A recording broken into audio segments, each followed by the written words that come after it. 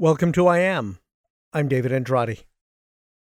Here is a clip from Chapter 16, Become. Mind before mechanics. Like this example, most people attempt to reach for a dream while contained inside their limiting beliefs, with the dream being just a dream and outside of their identity. They attempt to alter beliefs, actions, and competence before the mind and identity have a chance to become. Thus, the dream never happens because the dream was never part of the identity. The dream is trying to be pulled into an environment that one is trying to escape. Have you ever accomplished something positive and great, and it got you so excited you couldn't believe you pulled it off?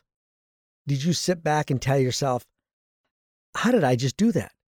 Or you thought, wow, I just pulled that off. Or you looked around the room and said, yep, that was me. I did it.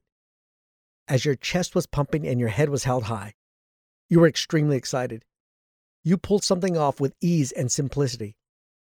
That brilliance, that simplicity was you becoming first, then choosing. There was no change involved. You created a new idea and chose to do it. You chose, you saw your outcome, and you acted. Your true choosing streamlined the process, and you accomplished your outcome. If you were to get change involved, you would have turned simplicity into a tortured process. How you define your I am will either build you or break you. You can't change your life, but you can choose your inherent greatness.